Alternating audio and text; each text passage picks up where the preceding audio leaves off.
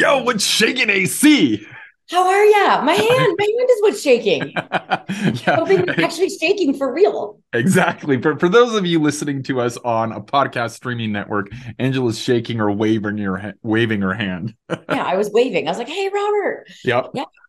And speaking of that, one thing I learned is that when people can see your hands, that it helps build trust. So now Robert, for those of you that are listening, is holding his hands up on the screen.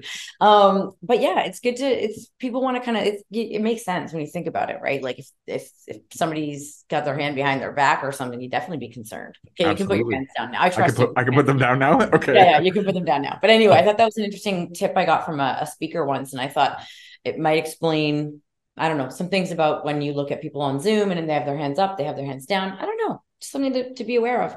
Yeah. Okay. Well, my phone is ringing. Are Everyone you like the lines are calling in. Everyone has questions. all our callers or all our listeners, Yeah. right? Well, what are But they asking? What question are they asking? well, actually, they're literally calling and sending me text messages. So one of the questions was actually something that we were touched on during one of these roundtables that we were at, right? So we've been talking about a lot about franchisee profitability, and you were on Yeah. Clubhouse talking about unlocking hidden profitability. We talk about all this sort of stuff and the biggest gaps, et cetera, et cetera. And it all sort of boils down to one thing: is making sure that your franchisees are proactively supported, right? And that transcends just franchising, right? If you have a business that's got multiple locations, like a Walmart or something, and you've got regional managers and directors, those people need to be proactively supported as well, right? But without digressing there, back to franchising, supporting your team. And sometimes, you think, well, listen, I've got these awesome team members. Why don't I enlist them to help me support my team? Like getting You a mean, franchise oh, like okay. getting a franchisee to be a franchise business coach, right? And that was one of the subjects of this roundtable. You know what I mean? Yeah. So I wanted to talk about that because it totally flipped my like mind on what it could be. I went into that thinking it might be a good idea, and I left thinking it might not be such a good idea. I call it one of those $1 million questions. Yeah. So then we did our job. We just kept you on. You kept we did our job at that roundtable. I mean, ideally at every roundtable people leave with a lot of, I guess, I mean, they did leave with clarity, but the clarity was that there is no perfect answer on this one. So yeah, so tell me what, when you thought it might not be a good idea, what stood out to you that you thought, oh yeah, I can see that concern or this concern. Yeah. Well, I mean, first of all, I would have thought it was a good idea because if you have a great performing franchisee who's nailed it, follows the system, all that sort of stuff, has good time management, they can go help the other franchisees because they've been in there. They're Yeah. a third party. They're somebody that's more trusted.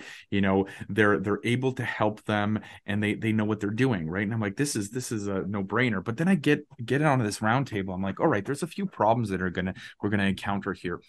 If your franchisee is coaching other franchisees, the other franchisees may start thinking, well, this is just a puppet for head office. You lose that sort of independence or third party. They're just pushing head office's narrative. They're just regurgitating what the government says, right? The second thing, do you want me to keep going, or do you want to talk about And that? can I just touch on that real quick here because yeah, I just wanted to say it a little bit of a different way. I know the point you're saying, and that's how it landed on you. For me, it's also that it becomes sort of like politics, like it creates some politics. And so what I caught too, that I sort of thought about before, but just to hear other people say it, is that the franchisee initially has more credibility because franchisees listen more to their peers, which is a fact. I mean, I've been there, I've been a franchisee and felt that like more trusting of my peers.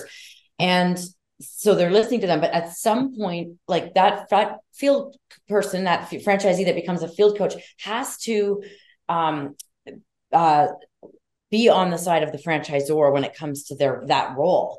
So they really kind of become, on that franchisor home office team. And so that peer-to-peer thing starts to eventually fade. One Mhm. person said it's about 3 years. I mean, that's just subjective, but to recognize that benefit can fade off, and the person can, the franchisee that's being coached on the other side of things can say, well, you haven't been directly in the acting as a franchisee, so you don't get it anymore, that kind of thing. Yeah. Okay, what's something else you caught? Something else was, well, I mean, now another one's coming to me, but let me stay on the same track here. Is another thing is, will that franchisee coach now stop paying attention to their business? Right. Will their focus get digressed? Right. A third one that came to me was like, okay, so how does compensation work? Do you start to get into a mess of like how much they're paying for royalties and all that sort of stuff? Like, do you give them a discount? Do you not give them a discount? All like there's problems that could arise from this. Mm-hmm. Yeah, we didn't get into that conversation a whole lot. I meant to, and then it just was such a meaty conversation. But I do think you'd look at what compensation you're giving and it depends on are they full time or not. But you look at your other coach team members, and I would probably not go anywhere near royalties and things like that, because I feel like that could be just opening up a massive can of worms. But yeah, so those are some things. Yeah, my general takeaway has always been that it can work, but there's a lot more to it than you think. And I think one of the biggest things that people don't necessarily take into account is that, I said this at the roundtable, you can be a really good soccer player, but it doesn't mean you'd be a good soccer coach. Right. So, we talk all the time at AC Inc. about the importance of getting the right person in the field, and what are the traits and skills and soft skills we talk a lot about that they need to have. And a franchisee might or might not have those soft skills or those leadership skills to deal with those big conflicts and challenges that come up. Now, if they're a high performer, they probably do have some of that, but do they know specifically how to coach another franchisee on what they've learned, or what they know? Just because they know it doesn't mean they can automatically coach it. So I think that's something that, people overlook. They just think, oh, this franchisee is good at this. Just because they're good in their operations of their business doesn't mean they're a good business coach. Yeah. And there's softer things that come along with coaching. It's not just like, let's set up your timetable so you're good at time management. You dive into people's whys, what their background is. And so now you've got privacy issues, like you've got a work colleague for a period of years, and all of a sudden this work colleague knows your entire financial history, everything that's been going on in your family, what's going wrong, what's going right. They need this information to be a proper coach, or in other words, a fractional coach. They need to get in there, and otherwise they're just a consultant, and they're just going to swing in and just tell and then move on. Mm-hmm. Yeah. And the other thing with the other field coaches can feel undermined if they're not franchisees. And initially people think, well, I want the one that's been a franchisee because they'll be the best one at this, at coaching and helping me grow my business.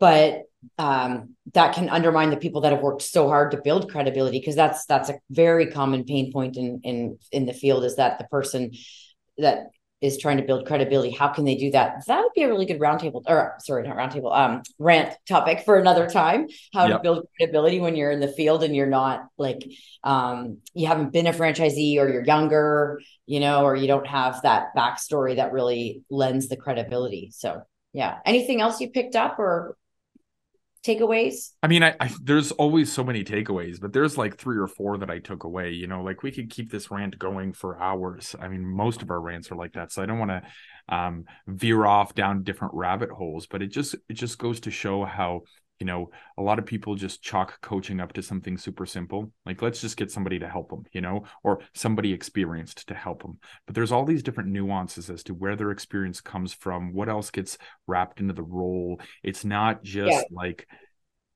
I'd say the biggest takeaway from that roundtable, and anytime I've had these conversations with people, is that you got to super vet them and properly coach them to be that coach and set expectations. And then if you're using a franchisee, then you also have to set expectations with the other franchisees in the system. Like, there's a lot more to it than going, oh, this will just work. That's my big message. Let's wrap it up.